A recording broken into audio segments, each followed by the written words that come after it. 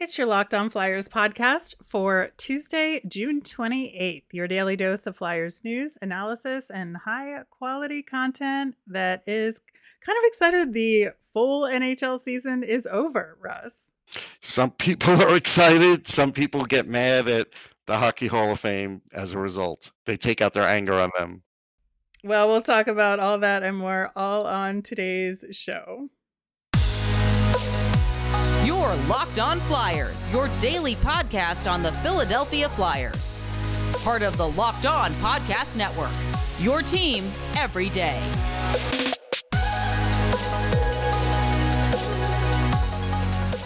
I am Rachel Donner. You can find me on Twitter at rmiriam. I'm here with the lovely and talented Russ Cohen, who's on Twitter at Sportsology. Thanks for making Locked On Flyers your first listen every day. You can follow us on Twitter at Locked On Flyers. You'll keep up to date on all the Flyers news and our episodes. You can also email the show at lockedonflyers@gmail.com. We are doing a mailbag this week, so get those draft and free agency questions in. On today's show, we are going to talk about the Stanley Cup final. We have a winner in the Colorado Avalanche. What can we, as the Flyers community, learn from them? We're going to do a little bit of follow-up on the Locked On NHL mock draft and some logic around our pick. And we're going to follow up on our predictions from yesterday's show on the Hockey Hall of Fame. Locked On Flyers is free and available on Apple Podcasts, Spotify, Odyssey, wherever you are listening right now. Hit that subscribe button. You'll get all of our episodes here on the Locked On Podcast Network, and you can watch us over on YouTube, so subscribe over there as well. All right, before we get into the Stanley Cup final, a little bit of a belated congratulations to former Phantoms and erstwhile Flyers backup to the backup, Alex Lyon, who won the Calder Cup in the AHL. Really good guy. You know, I covered him in college. I think he was at Yale. Very happy for him. He's worked very hard to be where he is in his career, honestly.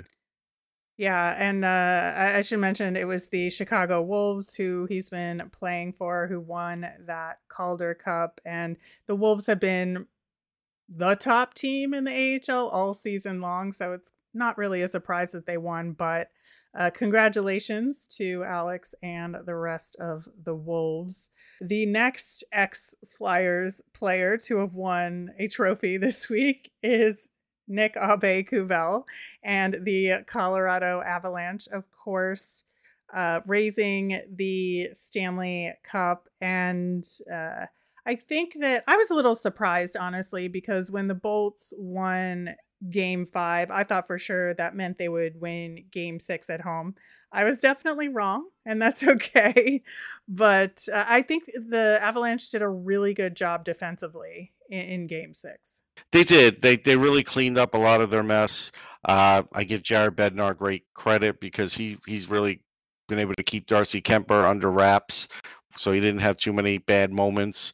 Look, I thought Tampa could win that game too, but I picked the Avalanche in 6, but realized they could go to 7 just because it's Tampa, and you never know what's going to happen. But You're right. The Colorado was just, they were just too much. It was a war of attrition, and they were so deep that even like Ryan Murray was hurt. Imagine if they had him on defense. Like they had so many guys that it was just about inevitable.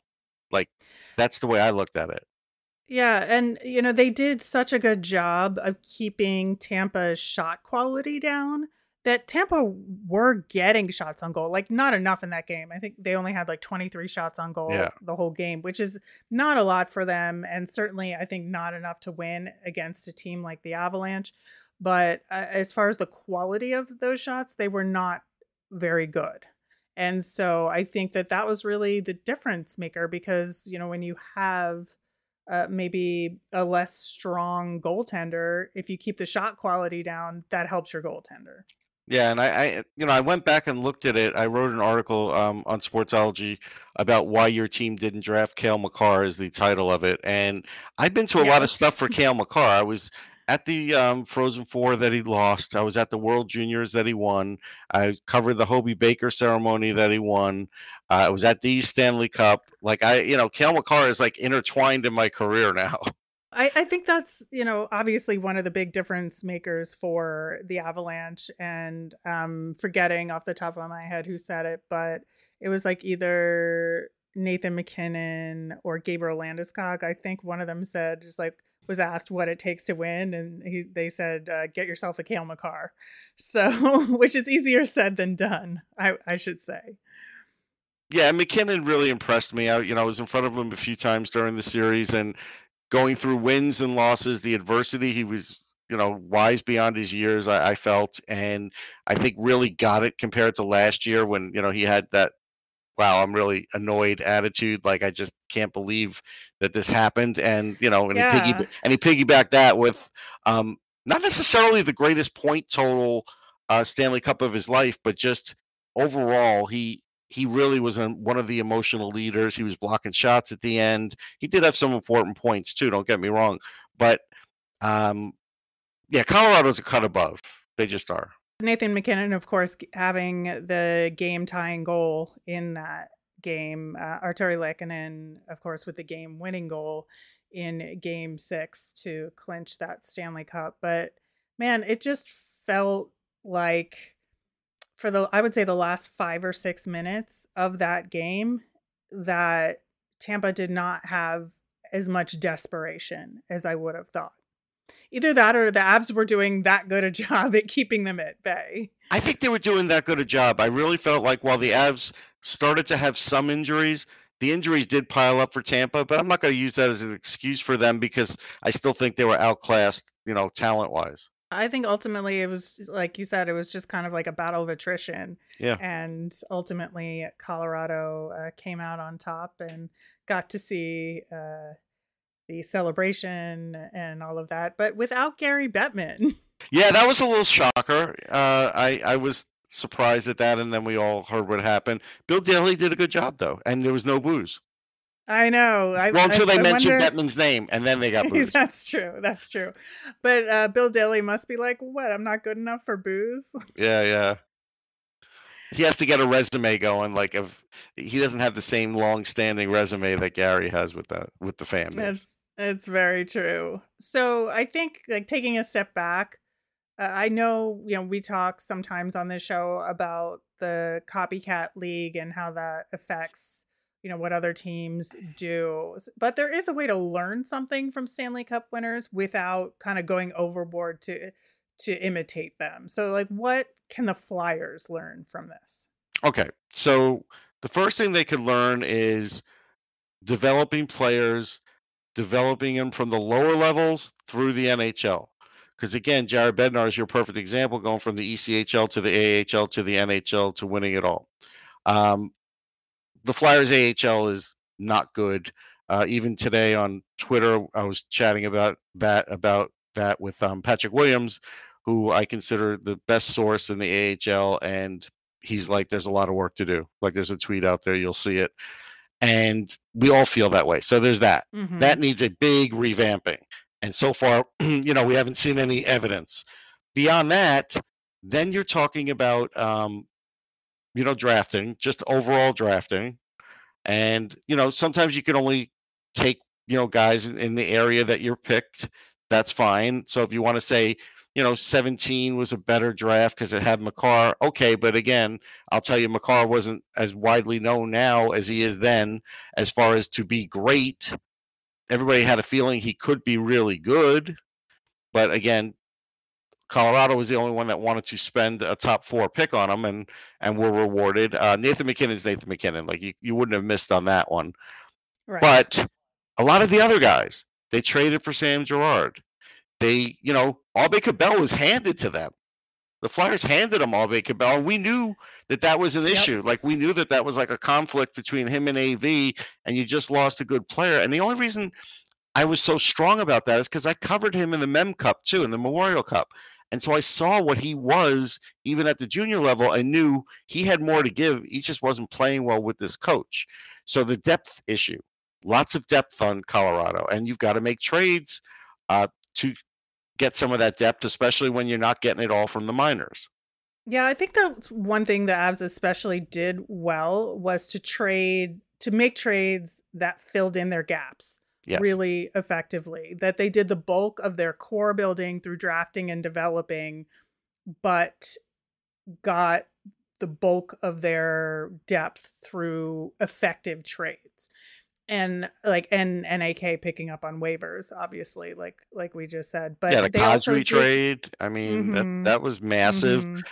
Remember, Sakic was getting ripped for how long he was taking to trade Duchesne, and he laughed at the end. I was going to say he's laughing now. So, that's a real accomplishment for Sakic as well. I think that there is a lot to be learned there without kind of going overboard and trying to match player skill for player skill. Right. That it's just a systemic structural thing with the combination of how you put your roster together, plus having the AHL preparedness to have similar structure and player development there that can support what you're doing at the NHL. And remember, Bednar got thrown in there under horrible circumstances with Patrick Waugh just up and quitting, and all of a sudden he's thrown in there, and then everybody was questioning whether he's even an NHL coach.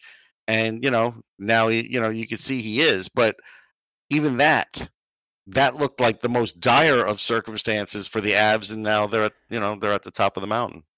Well, like I just said, drafting is a huge part of building a successful team that wins a Stanley Cup. We're going to talk about our mock draft for this year coming up next. But first, we're going to hear about our friends at BetOnline. BetOnline.net is your number one source for all your sports betting needs and sports info. Find all the latest sports developments, league review, and news, including Major League Baseball and all the info leading up to next year's NFL, NBA, and NHL seasons. BetOnline is your continued source for all your sports wagering information, from live betting to playoffs, esports, and more. And BetOnline.net remains the best spot for all your sports scores, podcasts, and news this season. BetOnline is the fastest and easiest way to check in on all your favorite sports and events, including MMA, tennis, boxing, and golf. Head to the website today or use your mobile device to learn more about the trends and action. BetOnline, where the game starts. All right. Talking once again about the Locked On NHL mock draft. We're inching closer and closer to actual draft day. Getting excited about that. And once again, this is sort of our main first chance to talk about our pick in that mock draft, which was defenseman David Jiricek.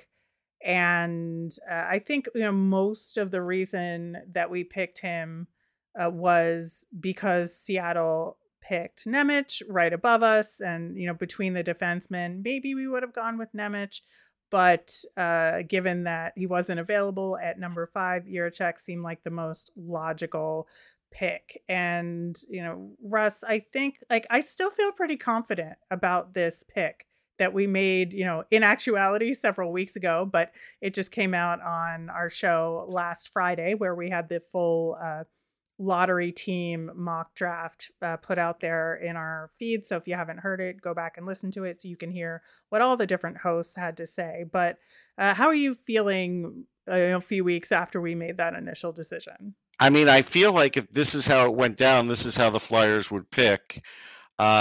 We now hear more rumblings that maybe the Coyotes are going to take Nemec and Cooley's going to drop another slot, and then it would be up to the Seattle whether they're going to take Cooley, Nemec, or let's say Savoy.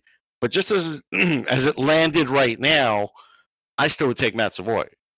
I don't care about the size. I feel like he is still the most talented of all these players, and there's some really good ones. I love Frank Nazar, Cutter Gauthier, Jonathan Lekkerimaki, love them all. I still would take Savoy over all of them because I just think, and even if he is a 60 to 65 point guy in the NHL, I still think there's a chance he could play center. I'm not going to listen to other people right now that say he can't, because we don't know. Conversely, where I don't, because Cutter Gauthier's done so little at center, I think he's got to prove it. I mean, I know he's due to play center in college next year, but we don't know how that's going to go yet.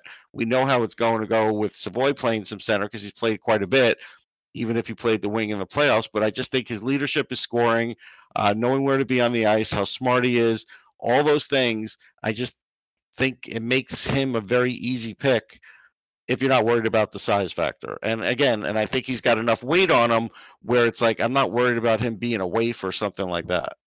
And I think that it's absolutely something he can learn to compensate for. Yeah. I think players they know their bodies so well that they just adjust to the environment around them, or at least the top guys do, right? They learn to make that adjustment. And I think Matt Savoy is one of those guys. And I think we're both kind of in a similar boat here, where we think that if the Flyers were given the circumstances that we were given, they're going to take David Jiricek in that situation, but we would take Matt Savoy. Right.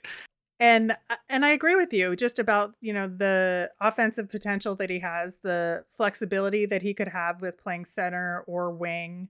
And I think that if you can develop him into a center, I mean, my God, like that would be such a help for the Flyers moving forward.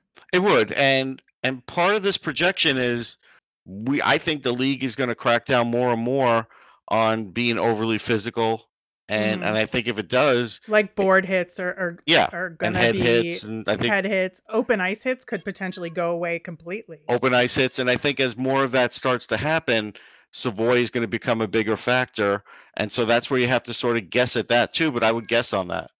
So I think that the only scenario that we haven't really talked about is if neither Jiricek or Savoy are available at 5, which doesn't seem likely, but it's very possible that it could happen. It would depend on who of the other guys dropped. If it was Nemec, I think the Flyers would take Nemec in that situation. If it's Logan Cooley, I think that's a no-brainer for them as well. So I think that's the direction that they would go in.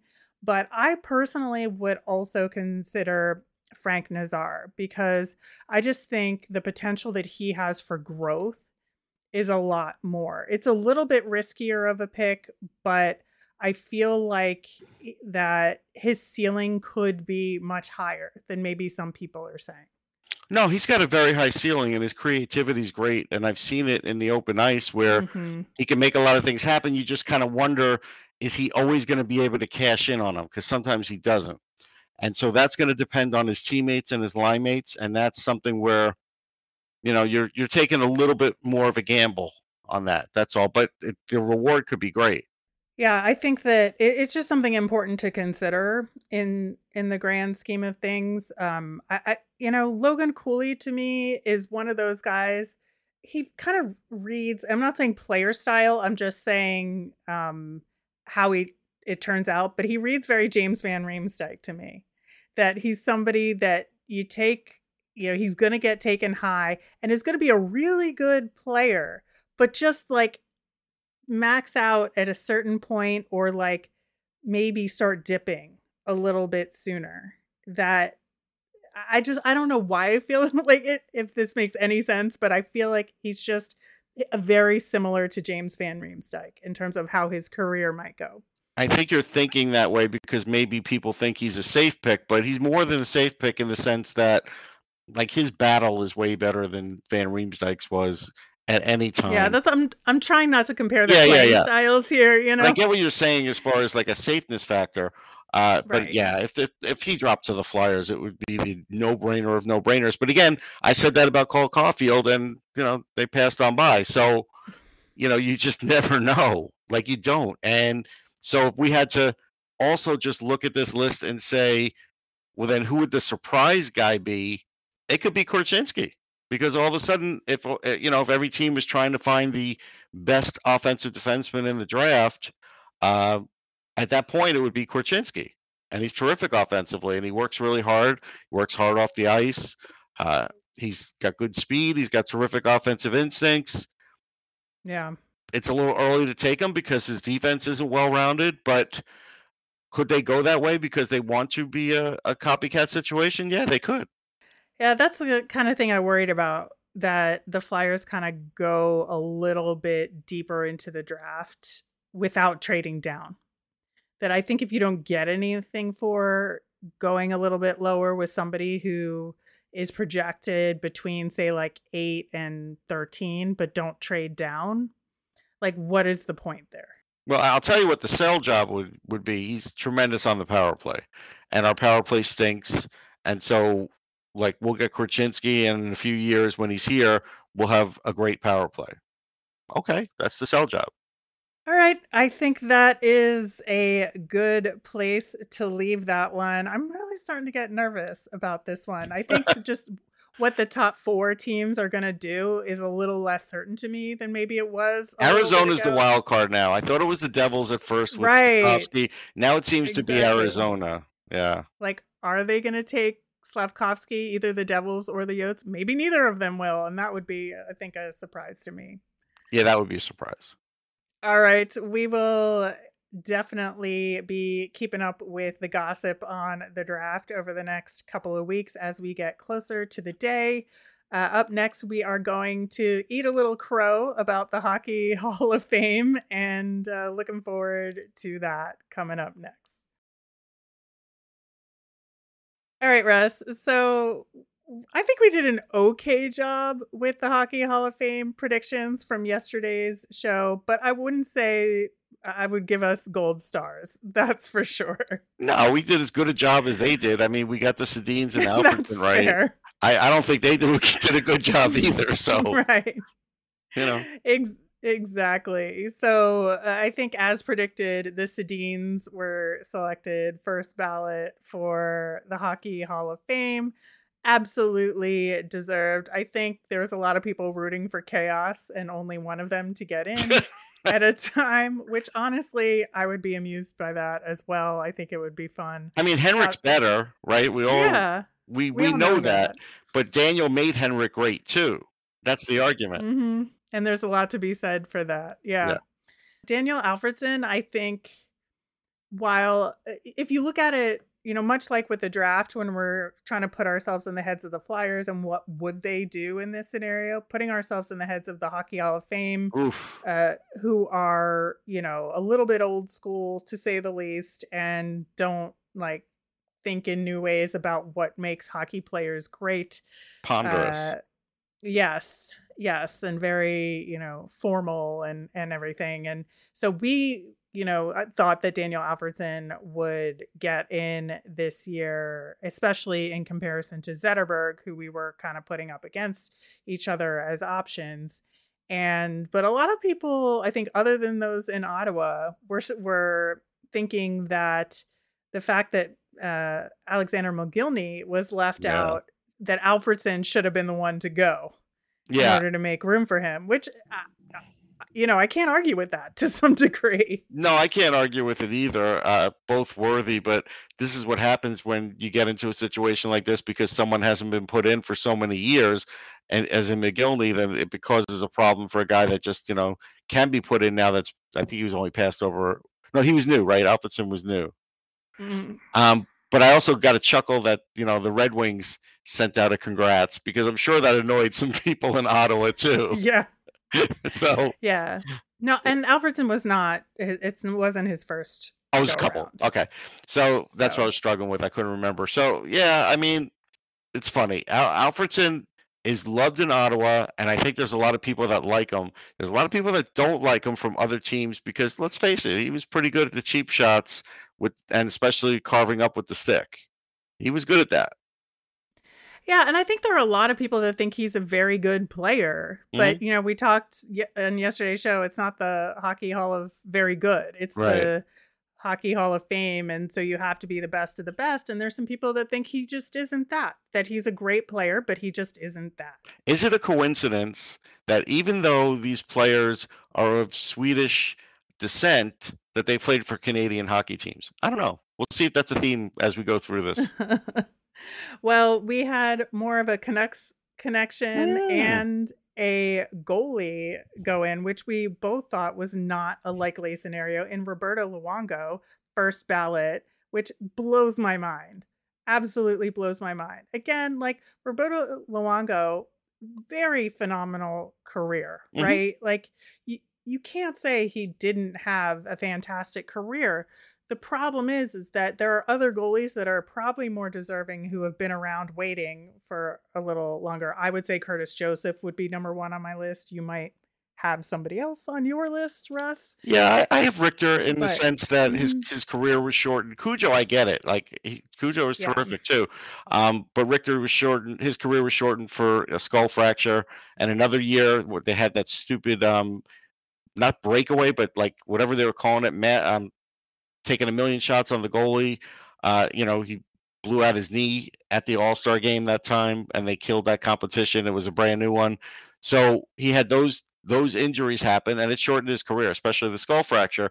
But the thing is, I just asked this basic question on Twitter, and no one answered Luongo. If it's a game 7, do you want Roberto Luongo in net, or do you want Mike Richter? probably Mike Richter. Yeah, I think. Yeah. and Yeah. Luongo's He's just playoff more record, solid. he is. Luongo's playoff record isn't fantastic. Richter was better in the playoffs. He has a better GSAA, which is what a goalie's worth to the team. I get it. Luongo wins in all the compiling categories. He also got a lot more shootout wins than Richter had a chance to get. So there's that factor. But I mean, again, he also has 2 gold medals with Team Canada, and I'll just shut up there. Well, I will say that I would have put McGillney in instead of Roberto Luongo, Me not too. Daniel Alfredson. I Yes. think that's the way I would have gone.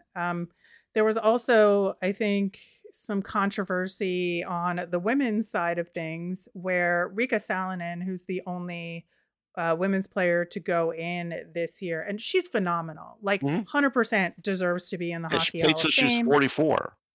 Yeah, and she's the first European woman inducted. All of the other women so far have been Canadian or American. She played 16 years with the Finnish national team. Although I can't tell you Uh, how she feels because she wasn't on the call for the time I was on there. Maybe they uh, got her later, but they didn't have her at the beginning yeah, to say, hey, this is a great accomplishment. I felt bad.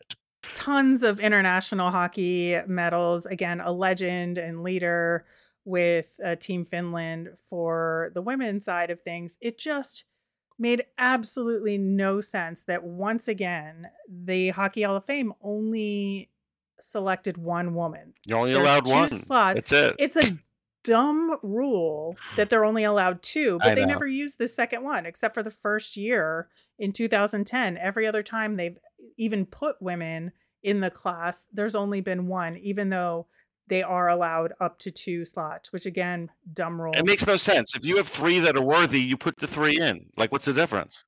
You do. And so I really feel like Caroline Ouellette to not get in Yeah. on first ballot is an insult at best.